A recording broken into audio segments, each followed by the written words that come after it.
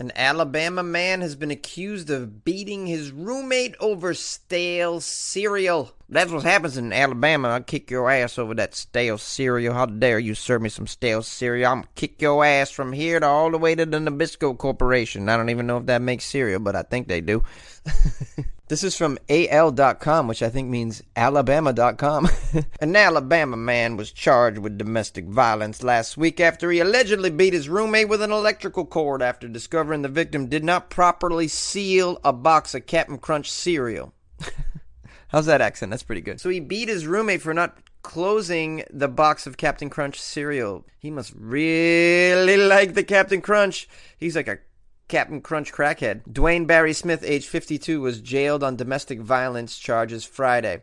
Wait a minute. 52 years old, you're still eating cereal? What's wrong with you, Dwayne Barry Smith? Who eats cereal at the age of 52? You're 52 years old eating Captain Crunch cereal? Get it together, you child. This is ridiculous.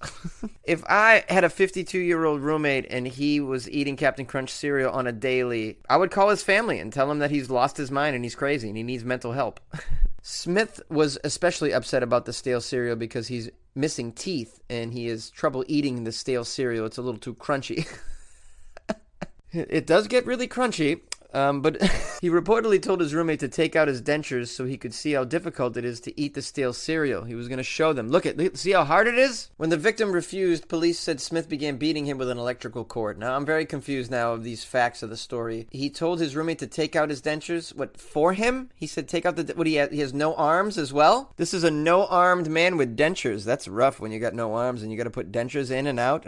This is tough stuff. And I need to know more about this electrical cord. Is this like an extension cord that he rolled up? Did he grab a lamp and use the end of the electrical cord to beat him while he was holding the lamp? How did this all come about? I'm always curious how people beat each other.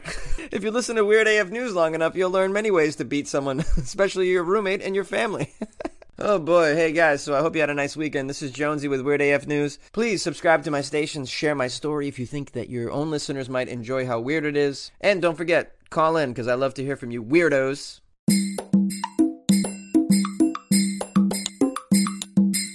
So apparently Japan is paying people to live in a simulated space station. That sounds so cool, doesn't it? Isn't that neat? This is from WN.com. JAXA, the Japanese Aerospace Exploration Agency, is recruiting 8 people to spend 14 days and 13 nights in a simulated space station. This is amazing. The goal of the program is to better test astronauts for signs of stress. As reported in Japan today, the agency is offering a sizable stipend for taking part in this initiative. 380,000 yen, which is $3,500 in case you're keeping score at home. The requirements to participate in this experiment are pretty simple. You need to be less than 55 years old and in good health. Luckily, it's not restricted to Japanese people. That sounds good because I thought because I'm not Japanese, I wouldn't be able to do this.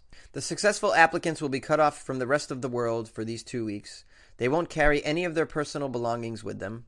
This is to recreate a faithful environment to the actual International Space Station. The people who are selected will be asked to perform various tasks while researchers measure their stress levels. This is not the first simulation of how astronauts may feel on space missions or on other planets. Many groups have looked at the psychological consequences of living in close proximity with a small group of people and with a certain degree of isolation from the rest of humanity. Yeah, they actually did this fairly recently in our country. It was related to the Mars experiments with NASA, and they wanted to sort of get a feel of how it would be for people to spend this isolated time together. And I think those people were not pleased with the whole thing. They were like, they kind of went crazy, some of them. So among the several studies, the one that really caught public attention was the High Seas mission, which concluded in the summer of 2016. The mission lasted a year, so it was much longer. This is the one I'm talking about. Yeah, it's right here. The High Seas mission. It lasted a full year. Damn, I didn't realize it was so long. It was much longer than the JAXA proposal, and it had slightly different focus. It looked at how life on a Martian base would unfold. See, I kind of remember things. So anyways, this is really cool. I would love to apply for this. 2 weeks in a simulated space station with a bunch of people who don't speak English. I don't know if I could do it, but I think I might be able to. Can we bring a girlfriend? Can we bring a sex doll? How about that? So apparently the European and the Russian space agencies did something like this in 2010 with an isolation mission that lasted 520 days. That's like almost 2 years. That would drive me bananas. Oh man, I can't be cut off that long. 2 weeks though? Pff, that's a breeze. I could do that with my eyes closed. Just give me like a bunch of weed and a Rubik's Cube and I'm good to go. Oh, I'm just playing, guys, my fellow weirdos. Hey, my question to you is, could you spend 2 weeks in a simulated space station? Could you handle it? I'll put a link to this so you can apply if you want to. Give me a call, though. I want to hear if you could make it. This is Jonesy, Weird AF News.